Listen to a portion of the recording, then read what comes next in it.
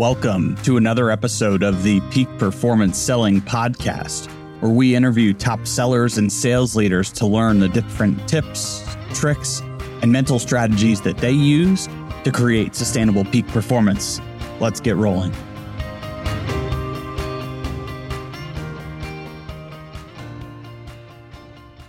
And so, for instance, there's, I have had this goal since I was younger, I guess maybe, 10th, 11th grade. I said, one day I will write a book. I will write a book one day. And it's always been something that has been, in the back of my mind, but I thought, I'm not ready. I'm not ready. My story's not where it needs to be. There's still more chapters that need to happen in my life, more margins I need to write and whatnot.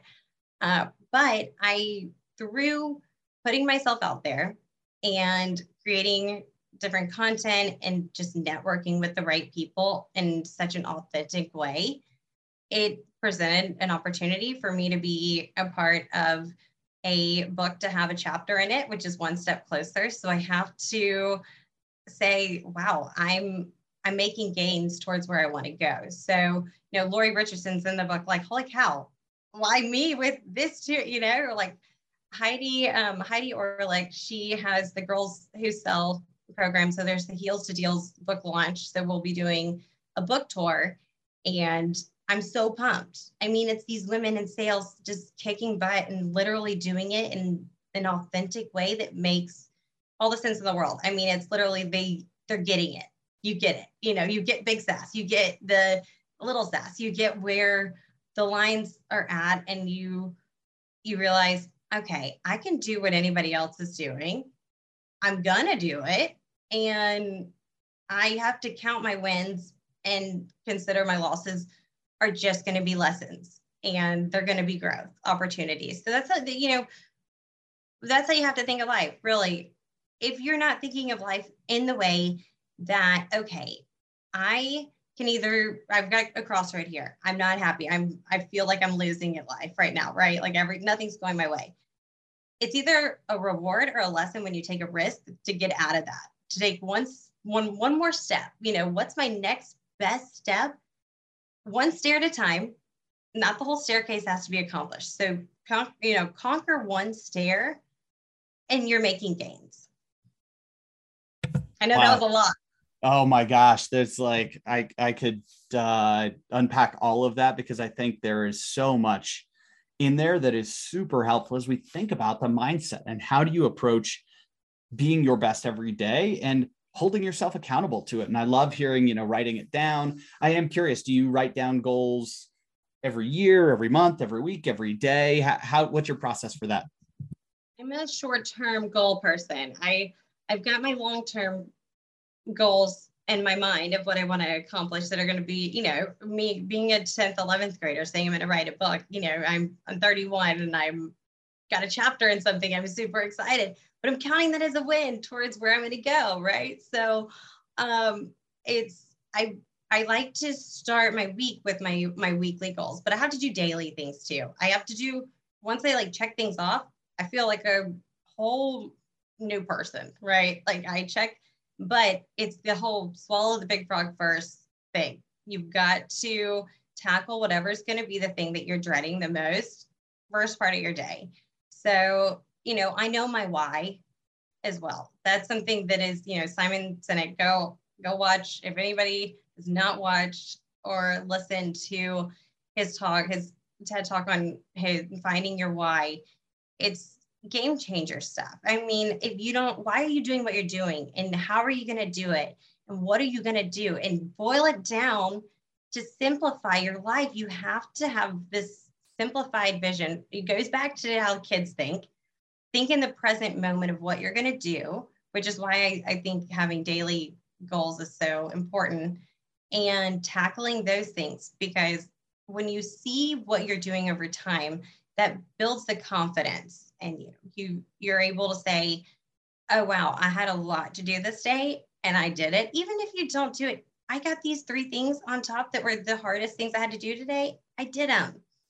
And that's the goal. It's just little wins they add up. They absolutely do. There's so much goodness and richness in that. I'm a huge fan of, seeing the little wins, paying attention to them and celebrating because they build momentum. Yes. Mm-hmm. So I want to go on the flip side of that though. As somebody that's been an athlete, anybody in sales has struggled at some point in time. What do you do to bounce back from those times when you haven't succeeded or maybe have even failed or haven't closed the deal or had a bad month? How do you bounce back from that? I've always prided myself on being someone who takes anything negative and turns it into a challenge. But I can tell you right now, I can say that a million times over and over. That is so hard to do.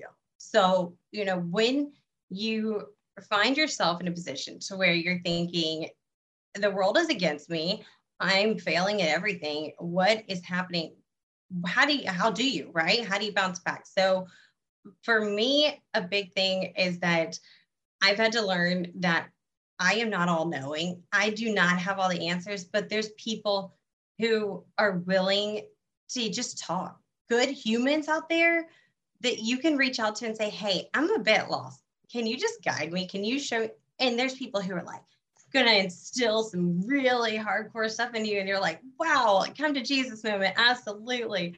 And then the people who just have these soft words of wisdom, that get you in the right mental state to where you take one next step. And that next step could be something that's as small as just one action that you have to do to get a new perspective. You get out of the circle that you're in, because if you're in this tornado of these negative thoughts and this, I can't get myself out of this slump of I'm not going to succeed. I'm not moving forward in my life.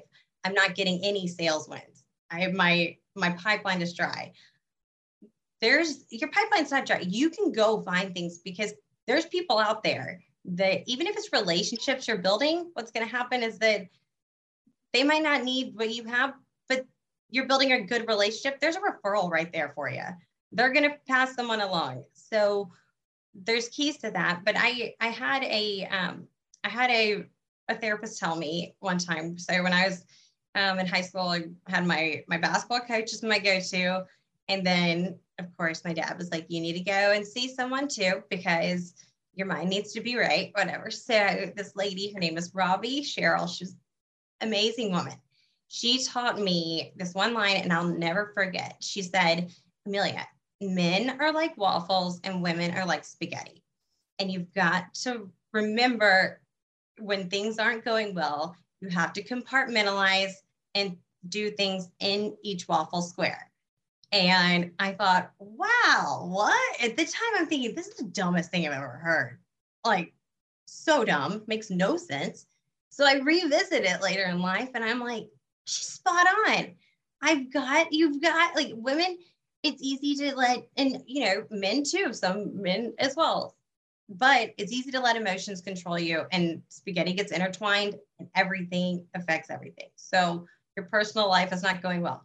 So therefore you're not going to be present with your sales, what you're doing with your pursuit of the, potential customers you're going to have. You're going to just be lazy when it comes to the outreach that you do, that you're better at doing, all of that goes together.